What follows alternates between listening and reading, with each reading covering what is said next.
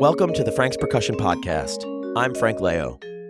This episode is an experiment in percussion podcasting. My guest, Burke, Daugherty, and I will be sampling cymbals for you, the details of which I'll explain shortly during the episode. This is part 2 of my original talk with Burke. If you heat bronze up till it glows and then let it air cool, if you were to strike it with a stick or drop it, it would shatter like a porcelain plate. There has been a boom of independent cymbal smithing over the last 10 years in the United States. Instagram has been my primary method of discovering new makers. The problem with finding cymbals on Instagram is that I'm almost always listening through awful tinny phone speakers. My assumption and hope is that most podcast consumers are listening in their car or on headphones on better speakers. So this is my attempt to present better quality cymbal audio samples for the world of artisan cymbal makers. I have to admit that this first experiment didn't go perfectly, and there will be some volume wonkiness in the later part of the show.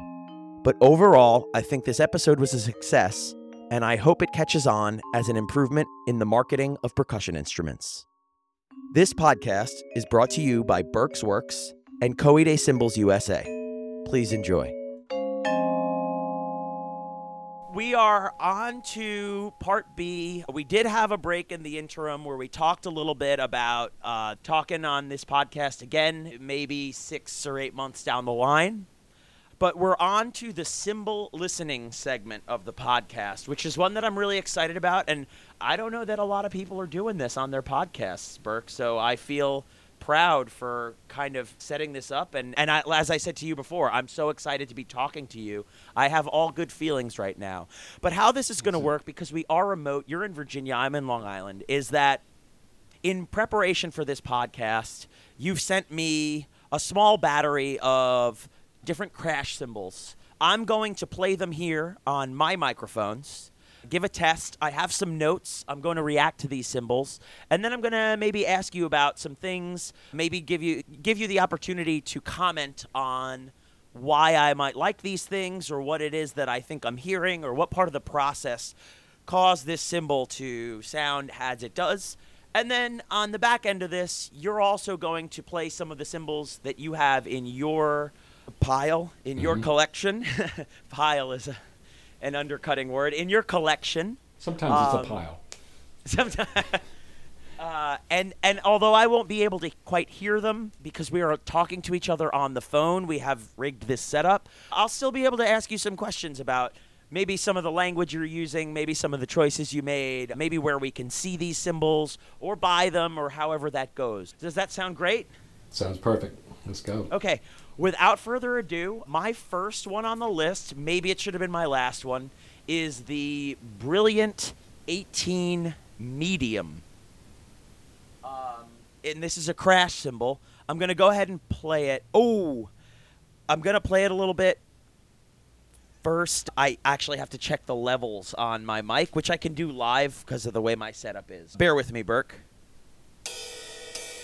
So I just checked the levels, and this is the Brilliant 18 Medium Crash.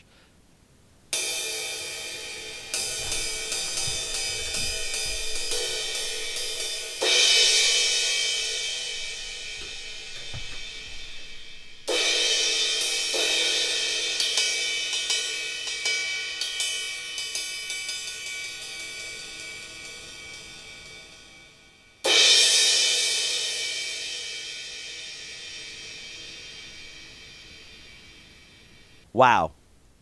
I picked this cymbal first because I'm 95% sure this is the one I'm going to go with.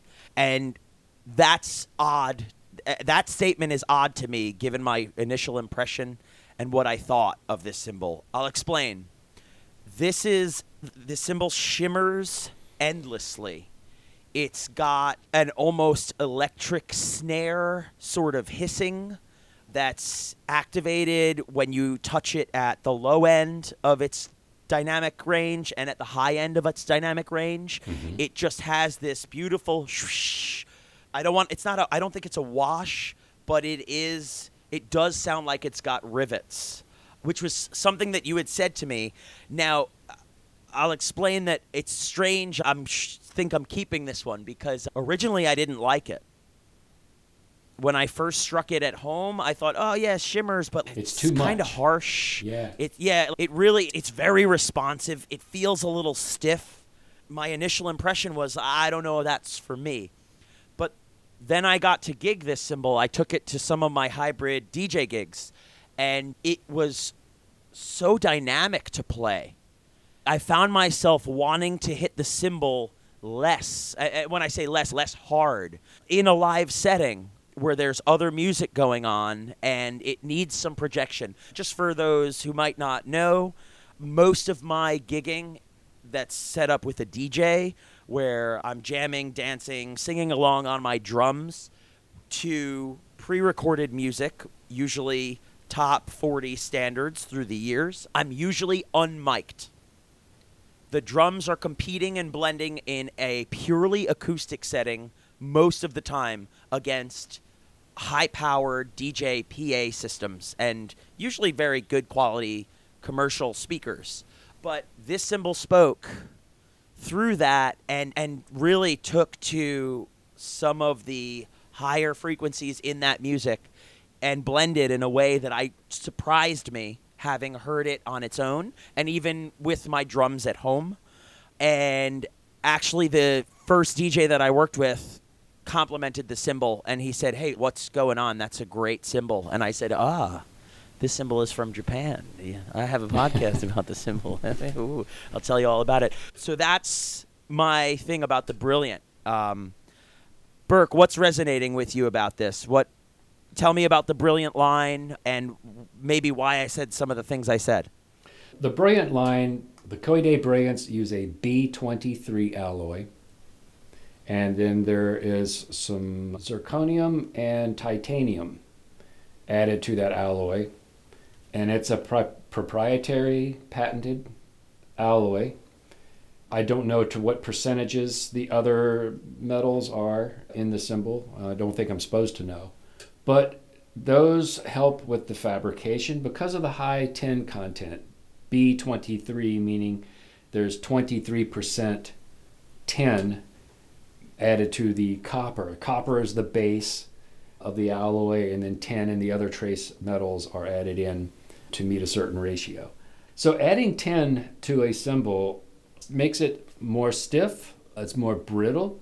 Just to give you an idea of how weird bronze is, if you heat bronze up till it glows and then let it air cool, meaning just set it aside and let it cool, if you were to strike it with a stick or drop it, it would shatter like a porcelain plate. No kidding. Yes. So what they have to do is they would heat it up red, get it to a certain temperature, and then they'll quickly slip it into a big vat of water. Yes. Sometimes the water may have salt. There's different quenching. That process is called quenching. Different quenching. Have you ever experienced that shatter in real life, in person? Or have you only seen videos? I've just seen videos of it, but I imagine it makes a hell of a sound. Yeah, you can find videos on YouTube about people who have heated up cymbals and then dropped them or tried to hammer them, and they just end up with shards. But anyway, so back to the B23 and the reason that cymbal sounds as it does. Okay, it starts with the alloy, and then again it goes to the manufacturing process. These are spun form. He uses a lot of force to shape it against the backing plate. And then you'll notice on your cymbal you'll see some hammering marks that are put in after. It's called overhammering. It's after it's been lathed.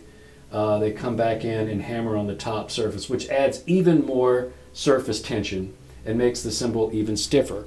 So you were correct in your assessment of the feel of the cymbal being stiff. It is a stiff cymbal. It takes that extra degree of stiffness to push all that sort of white noise and the high frequencies out front and emphasize them. And your assessment of the cymbal solo as opposed to in use is a real common phenomenon that most beginning drummers are going to be privy to this, but the sound of the cymbal in close proximity that's for your ears only. The way a cymbal sounds from 20 feet and out or under a microphone is where it matters. And so you have to possibly make some compromises, some sacrifices in the proximity, sound, and feel, and trust that out in the audience or on the bandstand that you're creating the sound that you want. They are two different things. And some frequencies, the minute you add an organ, a guitar, a bass, other instrumentation, a lot of these little nuances that we love of a cymbal when we're just tapping it are completely meaningless in a live situation. Now, if you're recording and you have a microphone right over top of the cymbal, you can pick up all the little nuances and push those forward in the mix. I think that's part of the phenomenon that was with the infamous Nefertiti cymbal, Tony Williams cymbal, that everybody chases to recreate. That cymbal did sound wonderful live, but what you hear on all the recordings is somewhat of a proximity recording, and that will bring out nuances that they're more implied in a live situation, whereas in a recorded situation they're extremely present. And I'm told, I've never heard this cymbal personally, I've heard Paul Francis mention this and other people of note that have had access to that cymbal, that a lot of these famous cymbals that we know or associate with drummers, when you listen to them up close and personally, they would not appeal to you as a cymbal you'd want to buy. Okay. So the player has to know what they're listening to up close and be able to imagine that sound, how it's going to be different at a distance or in a louder context, what nuances are going to disappear and what things are going to maintain or project. It's a strange psychology. It is. And the best way to buy a cymbal is to have somebody else play it and you step across the room. You need to have somebody that has a similar touch and feel as you, but that's the way to buy or choose. Right. And I struggle with that at the gigs as well. And know your application. How am I blending? Where am I? Yeah. Yeah. And P.S., as we're looking at these, I am selecting cymbals primarily for this gig currently. Although I tend to think, a good cymbal is a good cymbal if I become accustomed to it. But I'm just delighted to be looking and finding some examples that do fit this sort of niche-y application that my podcast is largely centered around. I've really been enjoying this. Brilliant. I did not want to like this cymbal, but I took it out, and it's definitely going to get its second look sometime or another. I can totally relate to your reaction to that cymbal. In fact, the Brilliant series and the Absolute series in the Coedae family, both of those are our extreme polar opposite ends of the sonic spectrum that Coedae offers. And they're the ones that use his most unique alloys. And these are very niche sounding cymbals. They are unlike other sounds on the market. The Brilliant series to me is like a pasty on steroids. I was going to say, hissy. Earlier you were talking about the cymbals about how the cymbals sound off of the rig and how they cut and how they project, and it was almost like you were describing some pasty 2002 series. What was it? Yes. Yeah, similar idea here, but this is clearly a thing to behold. I know that pasties have gained such huge popularity over the last 20 plus years, is it? But yeah, this Brilliant cymbal, this 18 Crash, it's speaking to me, Burke. I'd like to put up your cymbal next. Okay. This is the Burke's Works 20-inch Crash Ride. And I just randomly selected that one. There's no particular reason that cymbal was sent other than just to send up an example of a cymbal that I've made. Okay. That's fine with me. I love it. And yeah, because the rest of these that I have here are Coedae. Let's play this cymbal, and I'll tell you what I like.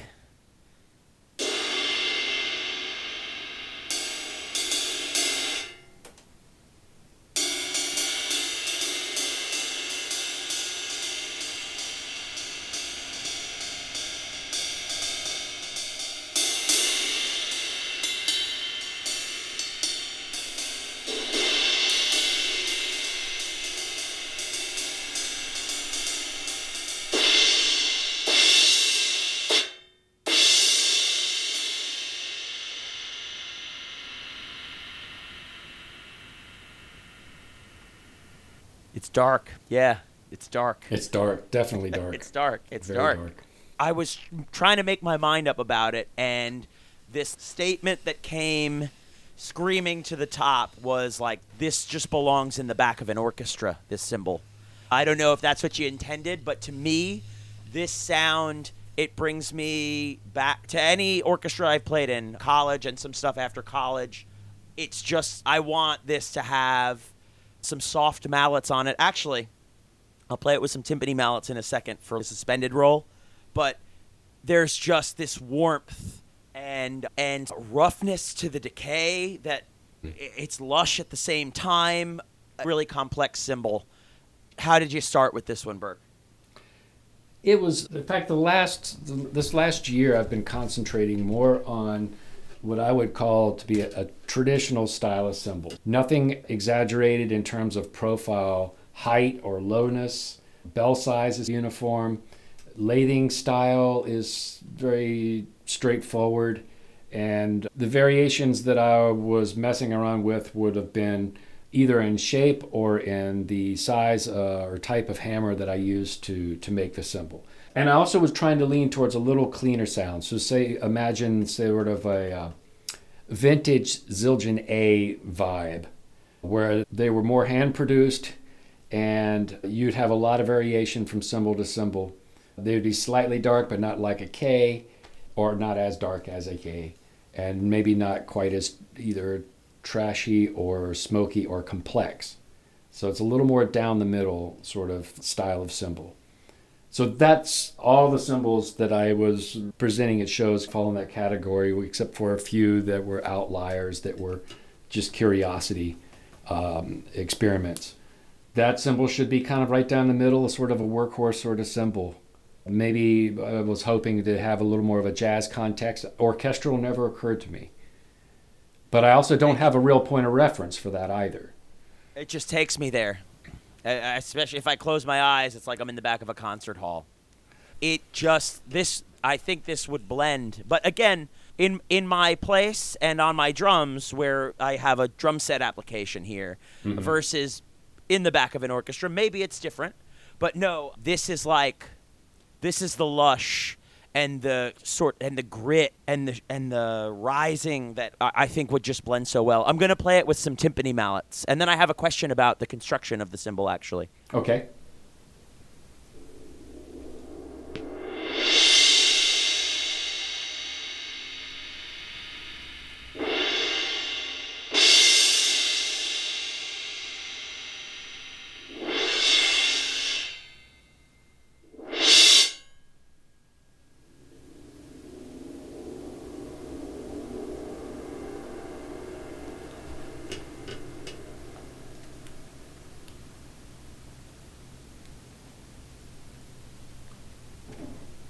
Yeah, especially that low roll, that soft dynamic, like that'll sit next to some strings, next to some French horns, like all of it. I just that's where I take it. Now, maybe that's not your intent for the cymbal. I think you're primarily looking for some jazz pieces here, right? Ultimately, it starts there. Well, you get a blank. Each blank has its own inherent sonic quality to it. I mean, they all sound like blanks, but maybe you'll notice that the bell is pitched a certain way, or the body of the blank has a certain sonic quality to it. Some of that will continue to stay with the cymbal from the whole process, from beginning to end. If I have a blank that seems to be, I don't know, particularly complex or maybe even bland or whatever I'm hearing as I shape it, I follow that path. I don't necessarily start out and say, oh, okay, I want to make a Bill Stewart type ride today. And that's where I want to go. I might start that way, but I don't always get to end up that way. I don't always get the luxury of taking the blank and making it into exactly what I want to have it to be. Sometimes the smart thing to do is, as I'm going through the process of making the cymbal, is to just listen to the cymbal, and if I start to hear it go in a particular direction it could be either a mistake, it could just be inherent to the way I started it, the way I was feeling, whatever, or the blank itself. I find it usually best to go ahead and deal with control the overriding sonic quality of the cymbal at hand and not try to force it to be something that I want. It sounds a little flaky, but I prefer to roll that way. It keeps it fun for me. If I were trying to nail, I'm using a Bill Stewart ride as an example because it's a very identifiable sound, I might have 2 or 3 blanks that I'm working. If I had to come up with that sound and then hope that one of those 3 really does get close to the mark and the other 2 just came along for the ride. They'll all be viable and decent cymbals, but trying to nail the specific nuance of a particular type of cymbal, for me, is not always that obtainable. A lot of times I think that some cymbals get named after the fact of being created. There's an element of chance, at least at my skill level, of nailing the end product sound to match what I initially wanted to start it out to be. The odds of that have gotten better with time, but I try not to take on commissions that much anymore for that very reason. That it's already difficult enough for somebody to explain what they're hearing in their head, in their mind, and convey it to my mind, and then for me to actually try to extract that out of a piece of metal. It's gone through several filters along the way that are encumbrances to the end product. So I prefer, if you're looking for a Bill Stewart sounding cymbal, that you just listen to all my cymbals and see which one sounds the closest to Bill Stewart and buy that one. That's the way I do it. Other guys are doing it differently. They'll definitely take on the challenge, and I'm not entirely convinced that they even get it. I mean, from what I hear, it sounds close. It's in the ballpark, but it does not sound like what I identify to be a Bill Stewart cymbal, even though they're calling it that. There's a lot of variations and a lot of headroom that allow a cymbal to fall into a category, even if it's not exactly sounding like the one that you're after. That was hard to express. No, the nuance is what we're looking for here, because we are in this unique opportunity to have a cymbal maker on the phone, Burke. It's quite all right.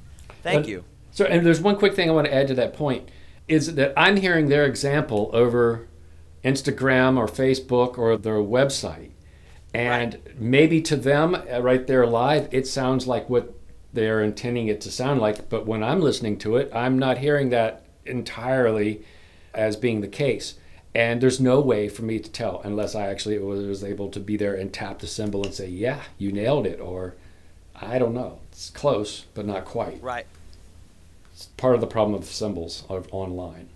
And yeah, because honestly, when I'm on Instagram, I'm listening on my phone speakers. Of course. It's just not. I don't put headphones on for Instagram. I don't.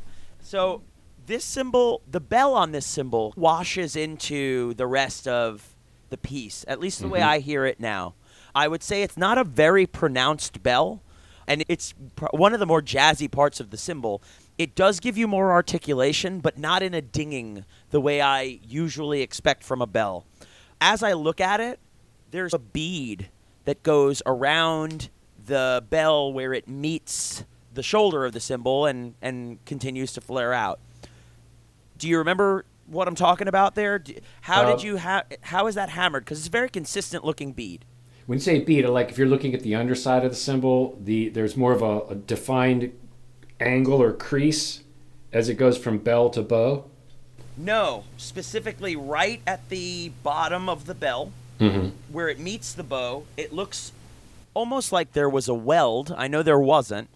Okay. But there was I know what you're seeing. That is and it goes around the entire circumference of the bell. What you're seeing there is a little bit of harmonic resonance that happens between the cutting tool and the RPMs that the blank is spinning at versus the harmonic resonant point of a frequency.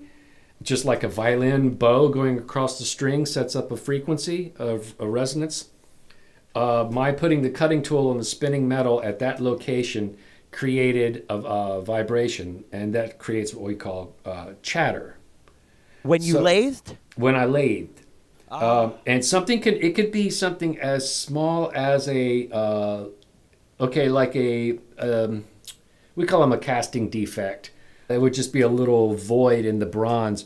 Something that tripped up the cutting tool caused it to trip and stutter until it regained its traction in cutting, but it set up a frequency that plate was predisposed to vibrate at, and it manifests in cutting tool chatter. So had I been spinning the disc at a different RPM, maybe using a tool that was a little sharper or a little more dull, it might not have set up that resonant frequency at that part of the bell. Sometimes that can happen all the way across the top of the bell. So what you have to do is change something, whether it's speed, density, sharpness, or depth of cut. There are all these factors that play into eliminating harmonic chatter like that. So that is a byproduct of the process of making the cymbal at the time. It was not put there intentionally, and usually when you have chatter that starts, it's not so easy to remove it, or I don't want to remove any more metal to try to remove it. I try to avoid that at all cost.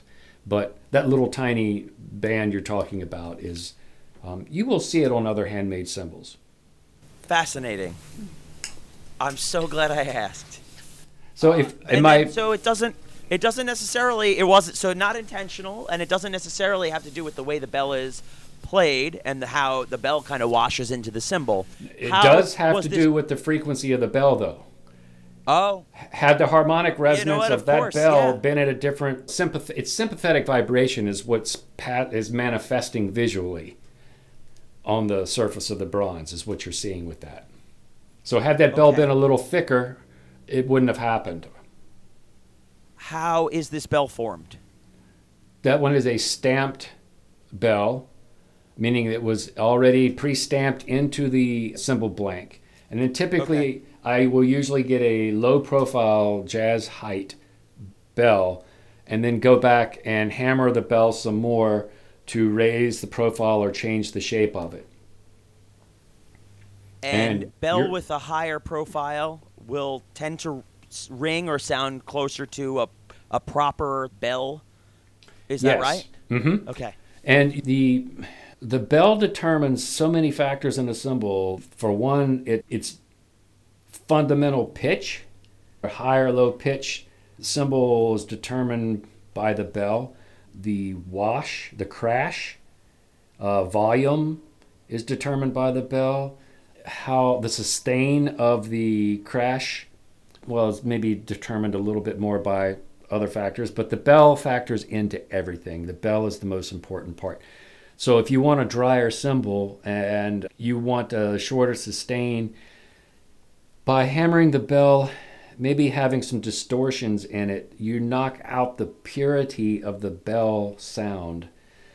That won't translate across into the bow sound, and thus gives you a little more stick definition, a little faster decay, and a little slightly drier sound. And the term dry is loosely interpreted. You have to compare apples to apples when you want to talk about dryness. How do you define dryness, actually? That's another very common describing word. It could be, I think, lack of upper frequencies and also sustain.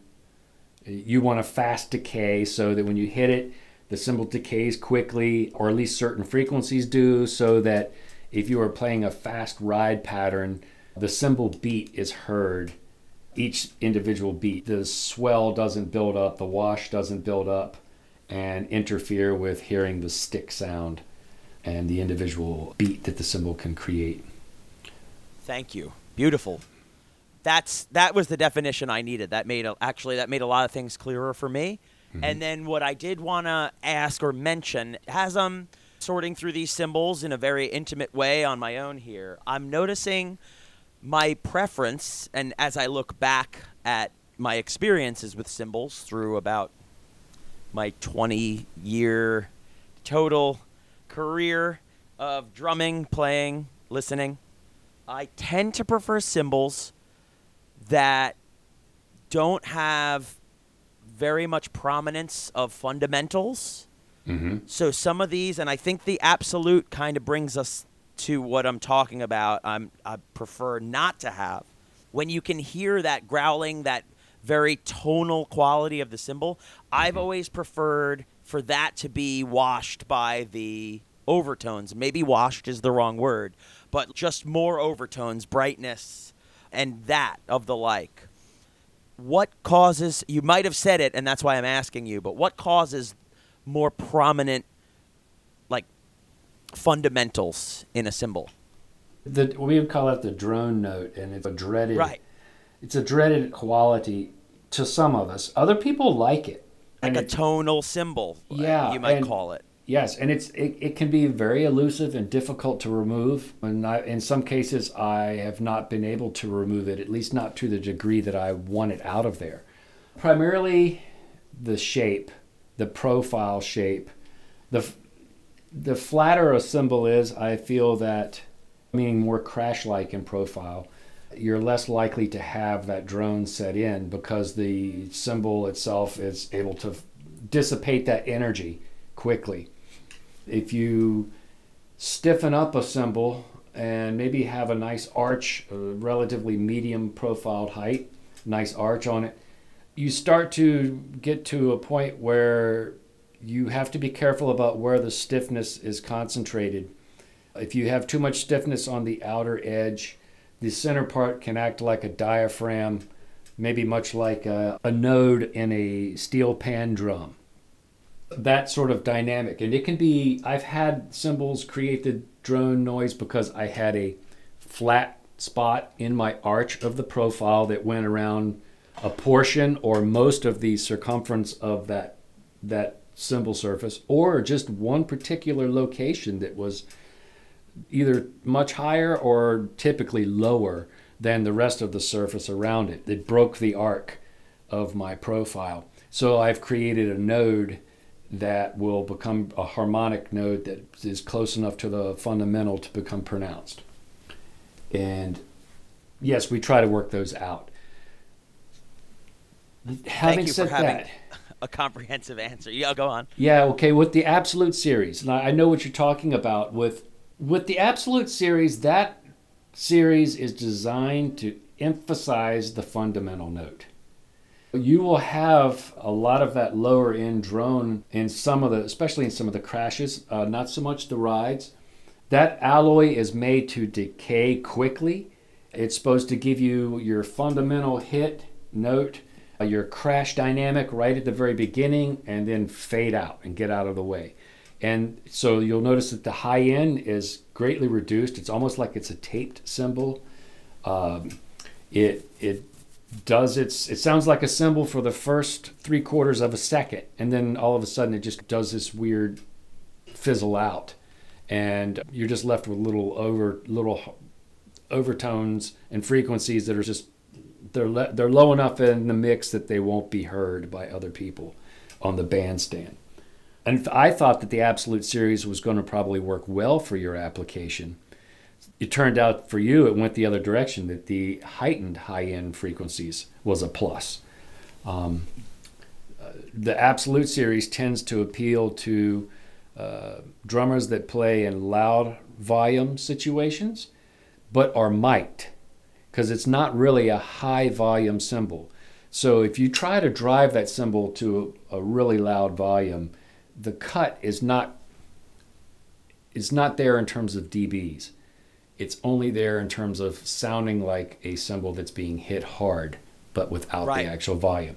I felt like I was playing it too hard, yes. And I knew I wasn't playing it too hard. Yes. So now if you were playing with a kit that had mics on it and you were listening to yourself through ear monitors or an artificial soundscape in a live situation, you might have enjoyed the Absolutes better. Your sound man would love them because he doesn't have to cut out all that high frequency stuff to get your cymbals to come through the speakers. That's what that series is designed for.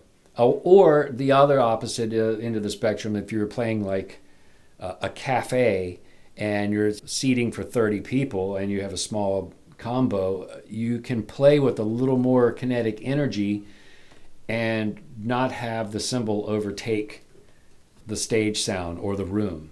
So that's what I like about them, is you've used the Absolutes in the thin weight series.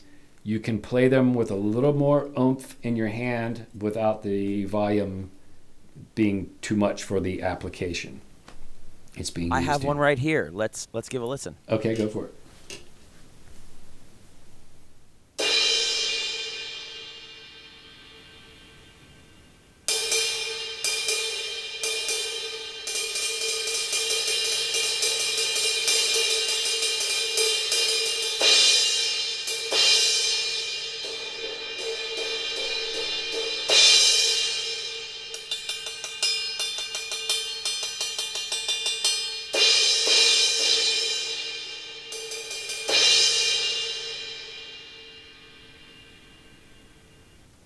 We're back, Burke. Mhm. I hear broadness to this cymbal as well. There is a grandiosity to it.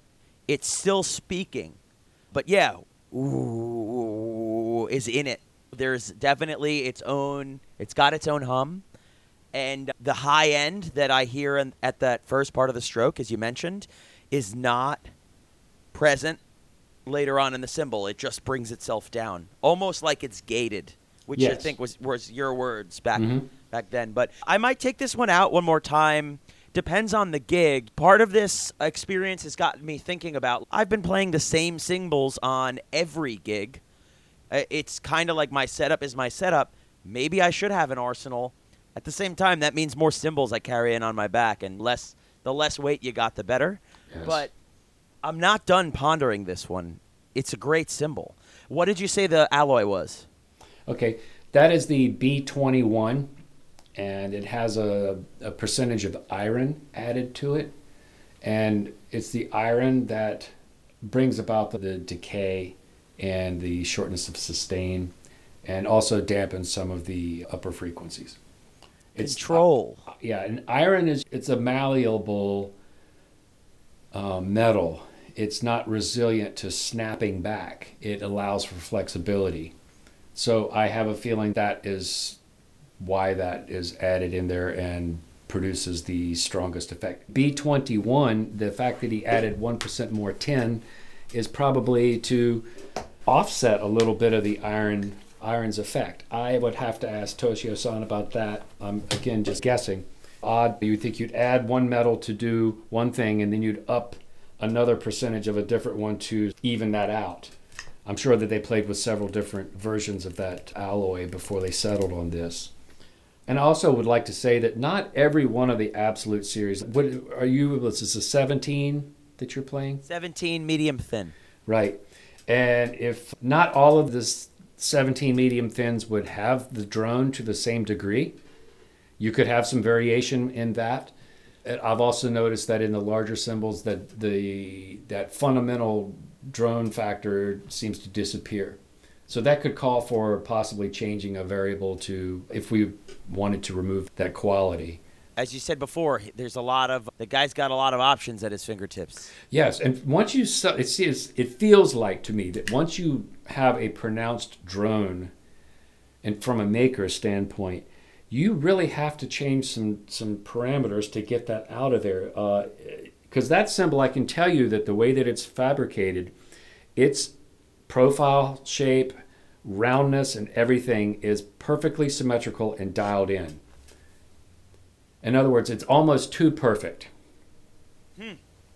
That's part of the pitfall of shaping. The closer, like a perfectly formed bell will have a purer tone than one that has a lump in it.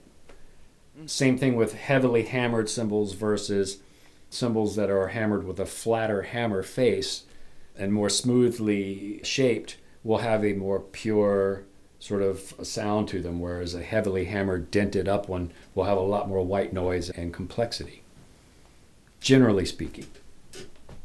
This is so critical, the vocab you're using, and I'm so glad I think we're arriving at this point, because if I approached a cymbal with a lump in the bell, I might think, oh, cool, let's see how that sounds, and I might, remember that I thought it was awesome, but not remember why, or I might remember that it wasn't so great, but essentially I would be in this cyclical trying things out and not really understanding what's going on that in the construction and the end result of the cymbal that makes it a cymbal I like or don't like. On that, let's go to the 703. I have an 18-inch 703 crash cymbal here. I have not gigged this cymbal out yet. I'm afraid to because I am not sure that I can afford it just yet. And I know that I like it a lot. Okay? It's the problem with the 703 series. So here's the 703 series.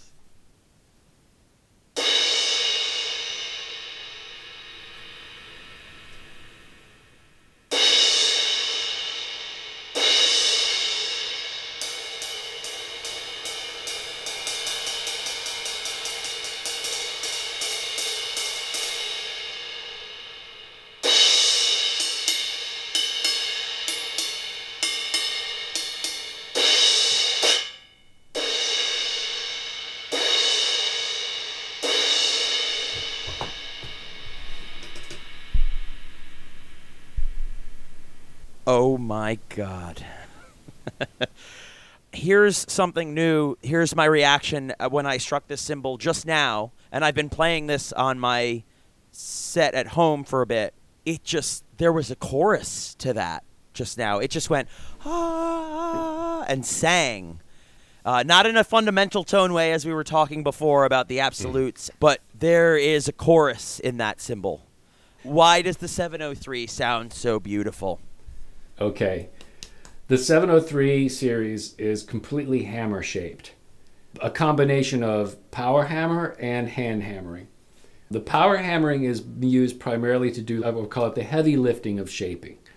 It's what he uses to just move the metal, manipulate it, and get the general shape to manifest. And then from that point, he will use hand hammering to voice the cymbal and give it that whatever unique quality he wants. The 703 series, every one of them is going to sound different.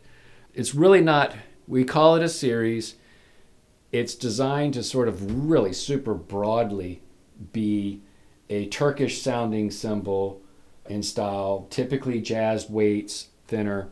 And this chorus of the effect you're hearing is really all about complexity is the term that we'll use. So there are, because it's hammer shaped, guided by a man in his brain and his hands, you don't have 100% uniformity in the profile. And so those variations, like little lumps and dips and things across the whole surface, also the profile shape, height, all these factors come together and they create different harmonic nodes that will sing, and it's how they blend together as to whether it's harmonious. A lot of sympathetic vibrations could come through. Sympathetic meaning one frequency drives another area to vibrate at a particular another frequency or similar frequency, or at least a frequency in that harmonic overtone series. So that's why that cymbal sounds to you like it has a chorus of voices. It's because there are multiple voices, frequencies that are being emphasized in the spectrum that it produces at the same level. And they're mixing together and creating a stew of sonic traits. It's like the brilliant is extremely uniform in its shape, its hammering, and that's why the upper frequencies come through so high and so clean and clear, is because there's no disruption happening mechanically from the shape and the process of shaping it. It's uniform. It's homogeneous. I see. Just the other notes that I had, smooth and buttery, and without leaning too far into the Fred Armisen joke, it is a dark crash. It's super complex. And it's the heavens and the underworld at the same time. Really, such a beautiful piece. The beauty of this is that we'll now have, like we were saying, you can't really listen on Instagram, right? I think that a lot of people are listening to podcasts in their cars. Mm-hmm. Burke, now we'll have brought cymbals into their car stereos. Just a much better listening environment. Much better than the phone in your hand. Yeah. The 703, again, I'm afraid to gig this one because I know I'm going to like it. We'll see. Maybe I'll Don't hate be it. scared, Frank. Don't be scared. I'm going to toss this. It sounds like a pitch. It's really not, but this is, everybody has the same reaction about this. I'm afraid to love it. It's outside of my budget, or it's going to cost too much for me right now. And my answer is come back next month, with the extra $200 you need, because you want to buy the cymbal you love. Don't buy the one you compromise on. You will regret it. You truly will have wasted $400 on one cymbal that sort of meets your general needs, and instead of paying for the $600 for the one you love, that $200 will evaporate in no time while you are loving your cymbal. You will not regret it, and you won't look back on it. And it's not that huge of a leap. It's all relative to what your budget is, of course, but it's not the same as if you were looking at a 18-inch old K. The same thing applies, but it's not that expensive when you compare it to what other cymbals can cost. Gotcha. No, I've heard there's a bunch of different ways you can cut this, and I think they're all correct, actually. And I'm glad you can pitch a little bit. It's the way we're thinking about these things, and that does need to change. You should have good tools for the job, right? Like a snap-on wrench costs 6 times as much as a Craftsman wrench, right? But it'll last you forever, and it feels good, and it makes you feel good when you use it. And when we're talking about something that's music, where it's supposed to move your, what did the Greeks call it? Their word for the emotions and spirits. Ethos? Pathos? No. I don't know. I should know, but I don't. It's supposed to move you, right? Physically and emotionally and spiritually and psychologically, right? You're talking about something that someone made on this planet, and now you can use it and play it and have it in your hands. So, but great. You don't want to take out an 10J. expensive cymbal to a juke joint type gig where it could easily get knocked over or lifted or beer spilled on it or whatever. There's a time and a place for certain cymbals where it matters and where it doesn't. Checks and balances, Burke. Are you ready for the 10J now? I'm ready. Go for it. Okay. No notes yet. I'll play it, and here we are.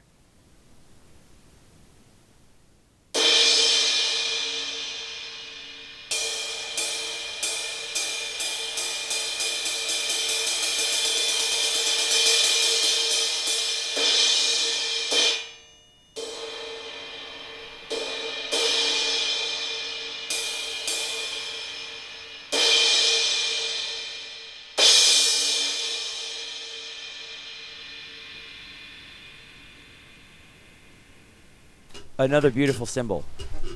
Yeah, the 10J series is meant to be a cost-effective version of the 703.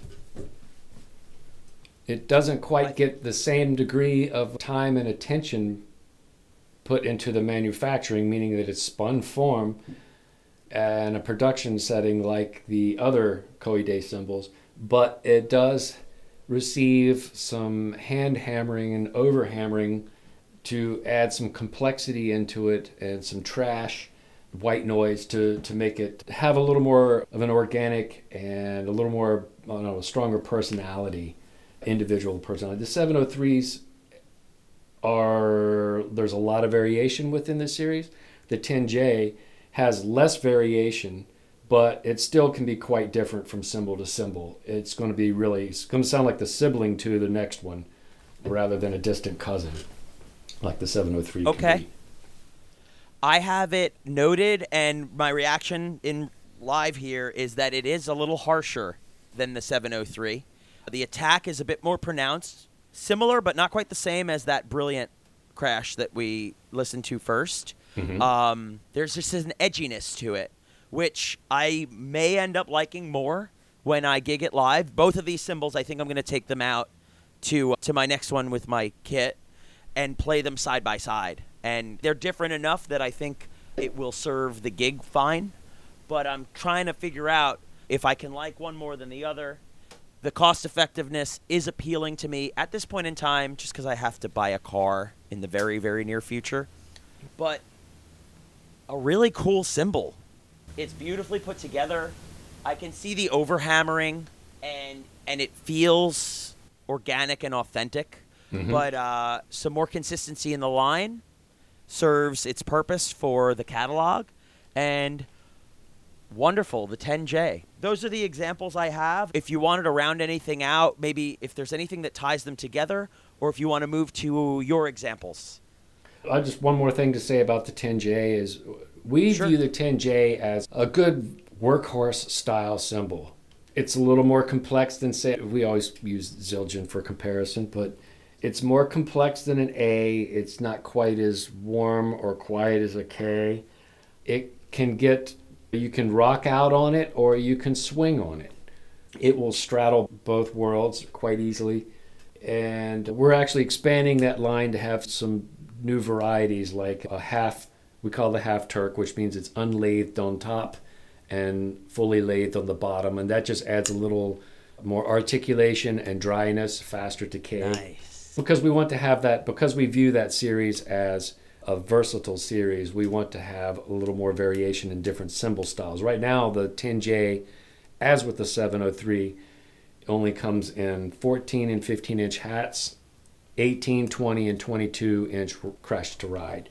So we might expand a few sizes in that series, but we don't go crazy like we do with the Brilliant and the Absolute and Cadence, where you can get all your odd number inch sizes, 15, 17, 19, 21, of course, in between your even number sizes, inch sizes. So that was about all I need to add about the 10J. No, thank you. I've just, overall impression is I love all these cymbals here. It's like picking a favorite, not favorite child, but favorite food maybe, because I love eating. And it's been a great experience to have these in my hands. I appreciate it. Do you want to pull up your first example, Burke? Okay, sure. Well, I'm going to start with this oddball, which is, it's the Tang cymbal. EMJ Mod, as he is known in the cymbal world. He's Japanese. He has he's a drummer. He's a fine drummer. He's also a jewelry maker, a visual artist. He covers a lot of turf. But he is a cymbal smith that comes at it from a completely different approach. I have yet to see a cymbal that squarely falls into the traditional cymbal genre. Everything he does is always a little off center and quirky, very unique sounding. He came up with this idea. We call it the Tang, and basically it's a cymbal that has been segmented like a pizza from the outside in, radial cuts. They stop just before the bell. Then each lobe or tang has been hammered and tuned, so you get a different pitch. So it's like having almost sort of a gamelan sort of instrument, a xylophone. I don't know. It's a young, unique thing. So I'll tap that, and we'll see how it sounds.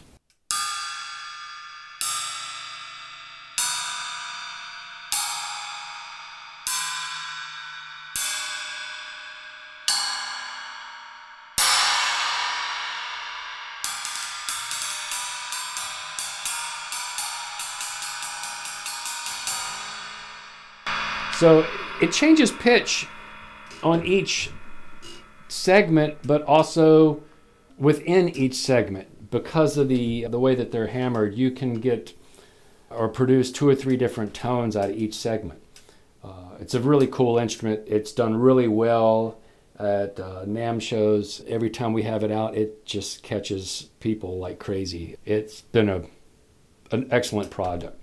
One very famous fusion jazz drummer, who I can't mention because they're connected with a very large cymbal company, but he said that it was the most innovative product that he's seen at a NAMM show in many years.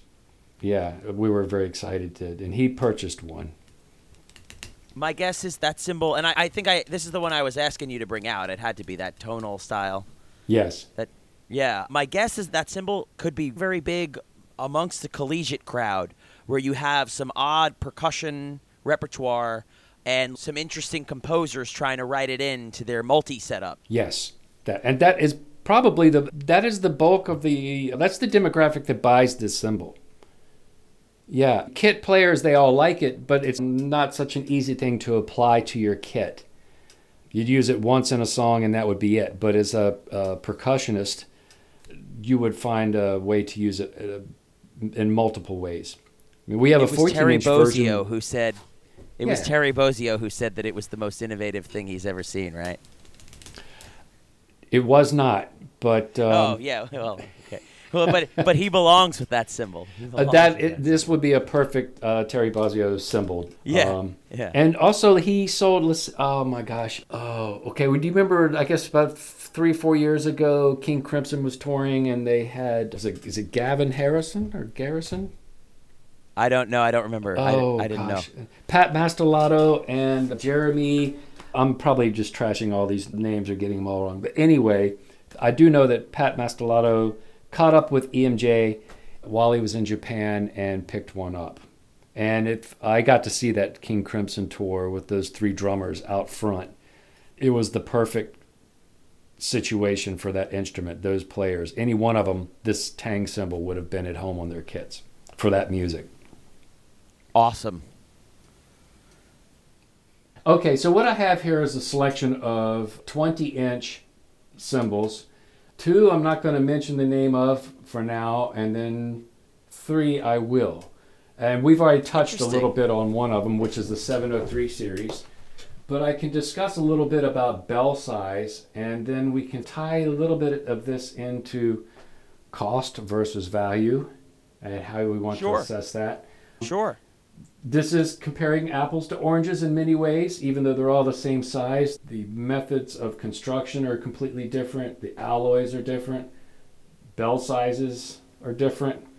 We can tap into some of that and what effect those parameters have on the sound of a cymbal. Because we've messed with the Brilliant already, I'm going to bring in another one. This is a Brilliant 20-inch crash thin that I like as a left side ride as an antidote to a hand-hammered Turkish jazz ride. So you can go from something that's smoky, maybe a little drier, and then give it that lift when you come to the B section with your left side ride. And the Brilliant's great for that because of the contrast. It also just clears the air when you go to the lift you get from one cymbal to the other. So, okay, this is the Brilliant 20-inch ride? Yeah, Brilliant 20-inch crash thin. Or I like it to use it as a ride because to me it sounds like almost like a flat ride. Very much Roy Haynes' work with Chick Corea to the present period. That Roy Haynes flat ride is actually pretty iconic, isn't it? Yes, it is. It is. Yeah, okay. This of course has the bell, so you're going to have a little more sustain and more crashability, but it has that certain Roy Haynes element to it. So let me just tap it here.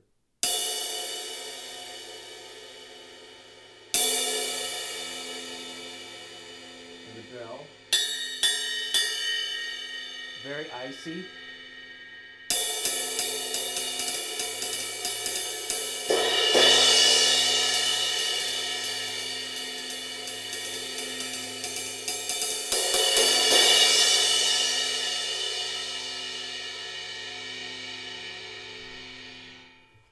And a sustain that rings, as yours does. The lighter ones have a little shorter sustain than the medium weight and above. That's another thing, too, with Koide cymbals, is that their weight table is different than maybe what we're used to with Zildjians or the other brands that we're familiar with. If you're normally playing a medium weight cymbal, with a Koide cymbal, you may want to try a medium thin. In Japan, their personal taste is a slightly cleaner, pingier, washier sound than here, with the exception of the diehard jazz crowd, which everybody likes the same thing. Okay. All right, so next, that's a B23. So now I'm going to hit, this is one of mine, and it's meant to be a jazz ride, crash ride. It's a 20-inch, and the weight 1900 grams.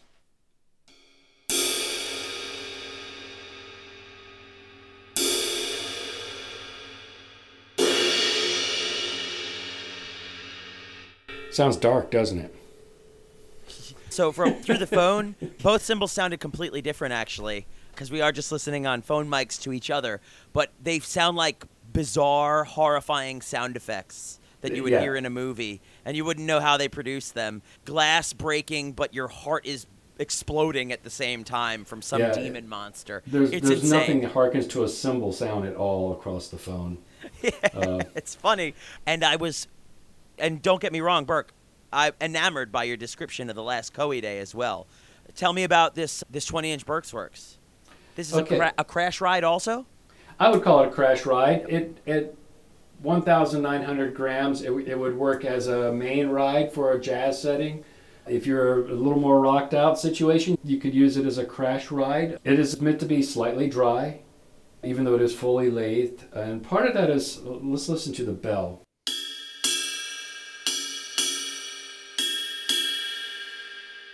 So there's a little bit of meat there, but not much. It's a little bit, again, icy. It has metallic knock to it. That helps with the, in quotation marks, dryness on the bow sound. The less pronounced the bell, the more articulation you'll probably have out on the bow when you're playing a ride pattern. That's why jazz bells tend to be either a little lower profile or a little smaller in diameter. If they are larger, then by distorting the bell a little bit, you can disable that. Let me take as an example going to a different cymbal, which has, this one is 2,185 grams. It's 200 grams heavier. Am I correct in that? Oh no, excuse me, Bob. And this will be an unnamed cymbal, or is this one of yours? No, this is not one of mine, and I'll tell the name of it in a minute. So we have 200 gram difference. We have a drastic difference in profile. This one has more of the classic umbrella shape, meaning that it has a stronger arch across the bow, and say the last third of that profile as you move to the outside hooks downward more sharply. The bell is actually slightly larger than mine that I just played. And let me hit this cymbal.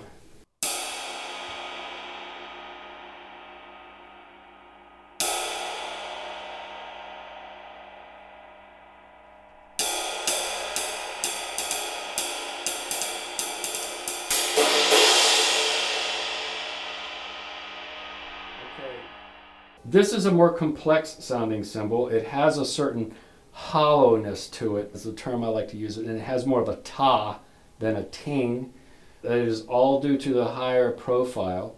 The lathing, there are deeper tonal groove lathings. So like on mine is more of just a clean swipe across the surface, relatively smooth.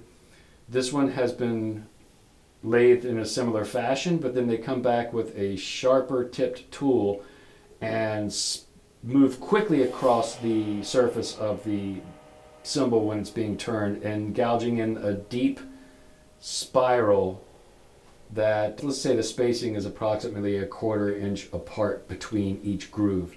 So that sort of sets up a little bit of a, I like to look at it almost like a spring sound. You know, you have on a screen door, it's stretched and you touch that spring and it has a certain, like a plate reverb or spring reverb sort of sound. That type of lathing to me is what brings in that certain quality.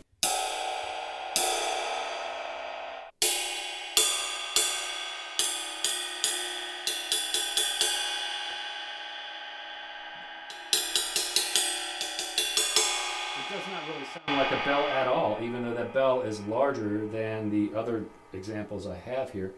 But it is also asymmetrical and it's lumpy. And that essentially dampens the bell and removes it from the bow sound. And that's why the bow sound is so articulated, is part of the profile height, and that bell being basically incapacitated. It has been taken out of the sonic range of the cymbal. So you don't hear it as much. You hear more of it's really, you're just getting the bow sound without much bell. We call it bell integration. So a cymbal that has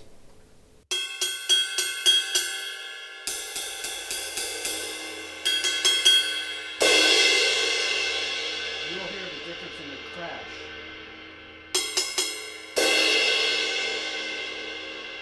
You're not going to hear it, but hopefully in this recording we'll hear it, as opposed to this one where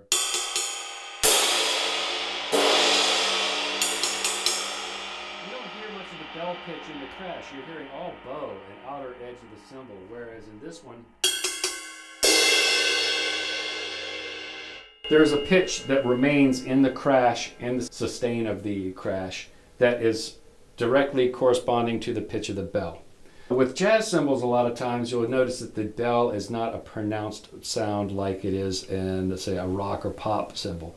And that is because you're wanting more bow sound, more wash, more stick sound, and you want the crash to maybe be explosive, but you want it to get out of the way. You want that recovery from a crash back to the ride pattern.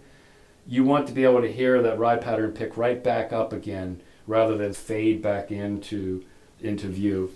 I know what you're talking about. Yeah. This is amazing. And then going on over, I'm just going to compare the 703. Small bell. It's kind of low pitched.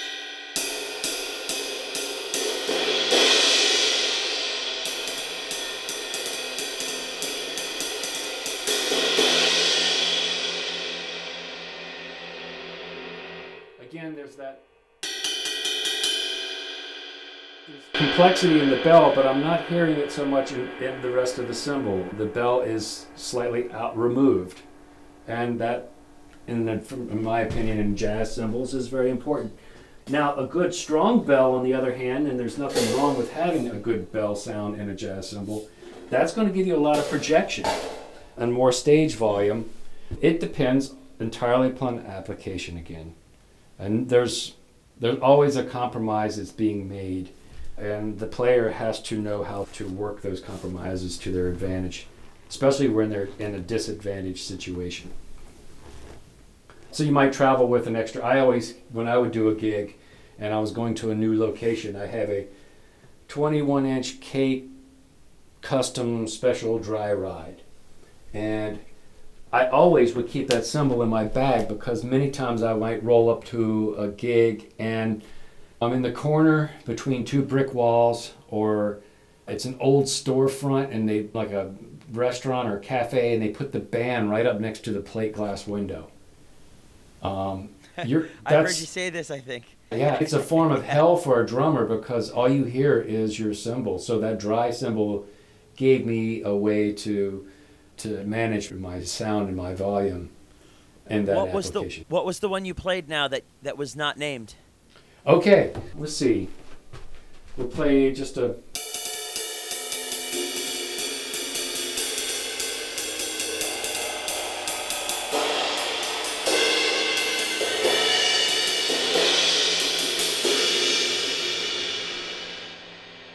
Okay, so that's just 5 different cymbals. Let's see, 1, 2. 2 of these cymbals fall in the $600 range, 1 in the $700 range, and then the other 2 are $2,000 a piece. Which one sounds better? I admit that the one is a Spizzichino and the other one is made by Manabu. And the Spizzichino is purely a matter of, well, I do love the cymbal for personal reasons, but it's a vanity piece. I admit that right up front. I just bought it back at the Chicago show. I've wanted to have one from the beginning. I'm in this cymbal biz, and gosh darn it, I deserve a Spizzichino. That's how I rationalized it, and it makes no sense at all, even though it is good to have some cymbals like this around as far as a reference, or like a sort of a master cymbal to work with and study and admire. While we're on the topic, Mm-hmm. I just wanted to shout out the importance of Spizzichino in the community.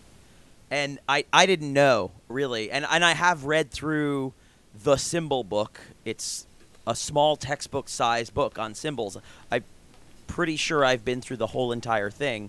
Spizzichino is mentioned, but the gravity of Spizzichino, it falls by the wayside when they're talking about lots of individual cymbal. Well, they're talking about the larger companies and some smaller makers.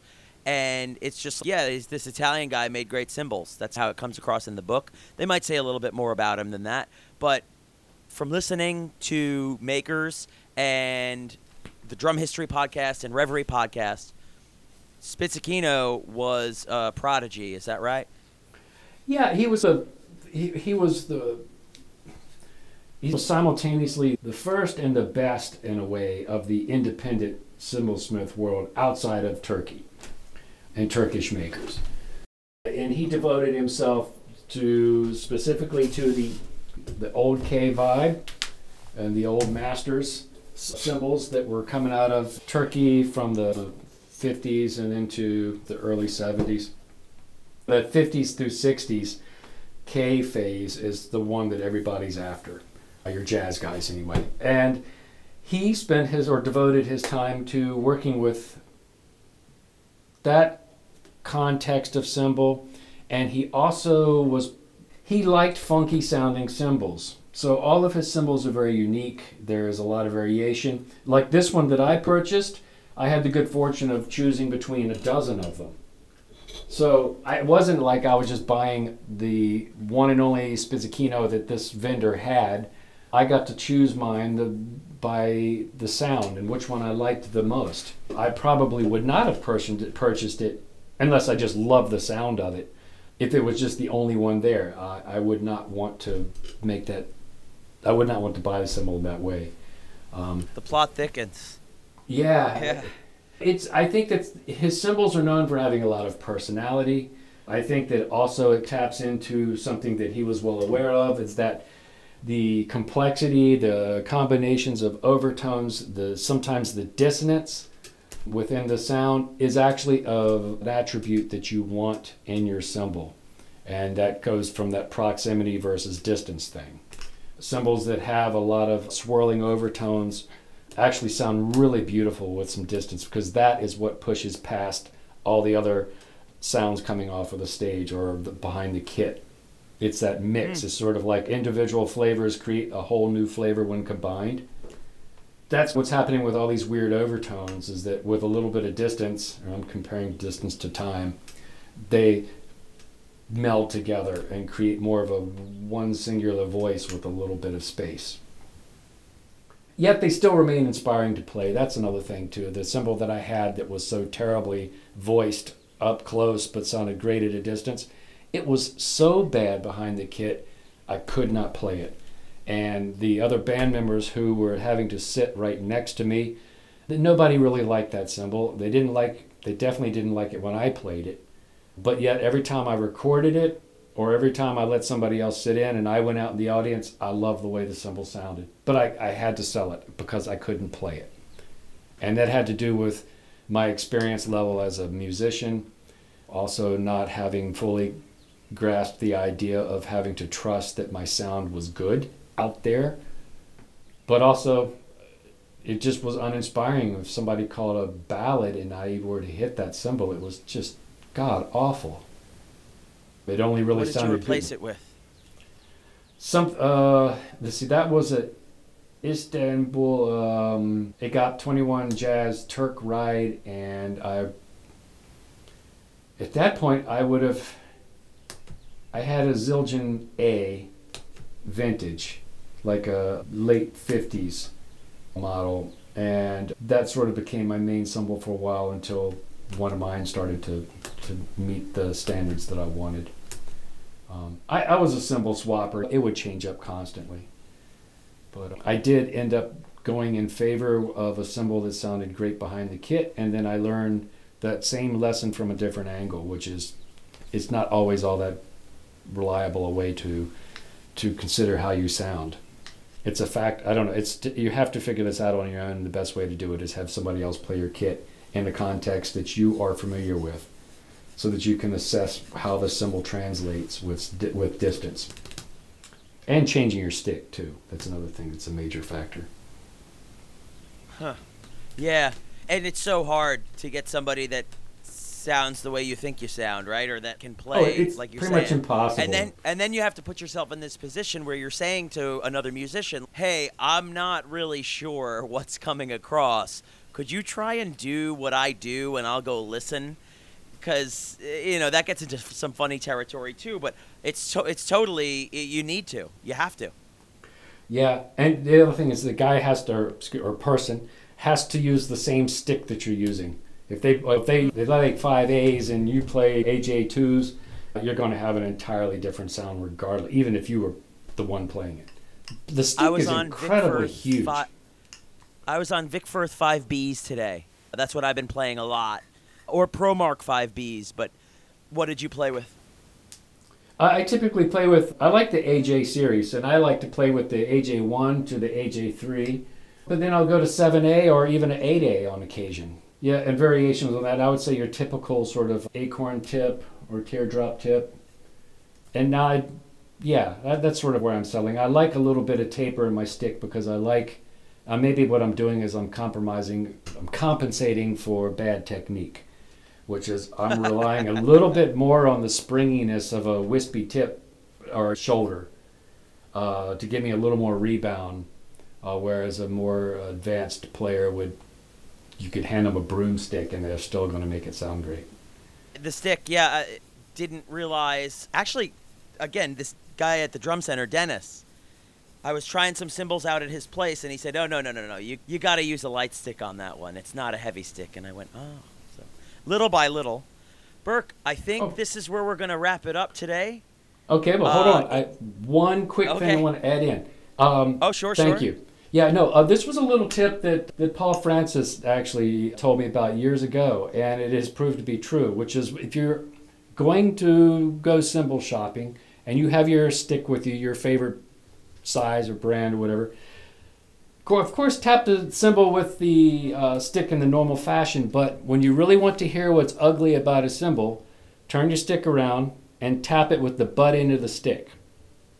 And it's going to bring forward all the weirdness that's within a cymbal. Is going to become more, in other words, you won't be enamored with, say, the wash, and underneath of that there might be this harmonic dissonance that you're not hearing because the pretty stuff is up in your face.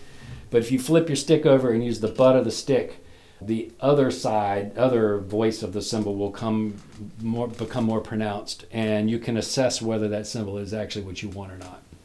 So add that to your arsenal. I play with the butt of the stick often, so it's valid. It may be good, maybe bad, maybe neutral, but important. That's a great. It's just it gives you a different sense or a different perspective from that same cymbal. Yeah. Okay. Look, I really appreciate all the time we spent today and all the work we've been doing together.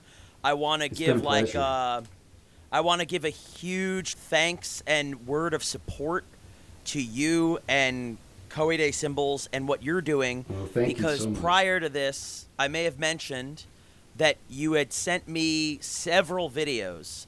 I currently have a large, almost 2 handfuls of cymbals from you, but you had sent me several videos where we tried to narrow down what I was going to be testing and showing for this podcast. And I may buy 1 or 2 here, but I have to strongly encourage anybody who thought, wow, these things came across really nicely on my listening device. Reach out to Burke and at Burke's Works on his Instagram. It was Instagram that we connected, as has been the case for a lot of people from my podcast. But you're very hands-on in the process. It's clear that you are madly in love with this world, cymbals in particular. You probably are sleeping with some under your pillow, you psycho. Yeah. But no, it's just been nothing but a wonderful boutique experience that has helped me narrow down and think about my own sound, and I've come to understand so much more about cymbal construction and cymbal making and the end result and the product and the vocab about how these things are sounding and why they make your playing unique. Burke, you are a treasure. I can't tell you how much I appreciate it. Thank you so much for the kind words, and I really appreciate hearing that was actually beneficial for you. I can ramble on about cymbals forever, as proven here, but it's nice getting feedback that is positive like that. It lets me know that it's helpful, because I love to send videos. I want to make sure that we're narrowing it down to things that you actually want to have on your list of choices, and everybody hates a return product. You hate to ship it out. I hate to receive it. I want you to get the cymbal you want. That's the name of the game. It's awesome. You're awesome. Thank you for being here. Thank you so much, Frank. It's been a pleasure. Signing off. Okay, thank you, sir. Have a good day. Thanks for listening to this episode of the Frank's Percussion Podcast, brought to you by BronzePie.com and Coe Cymbals USA. You can connect with Burke through BronzePie.com or on Instagram at BronzePieCymbals. Reach me at Frank's Percussion on Instagram if you have any ideas or want to be on the show. I love you.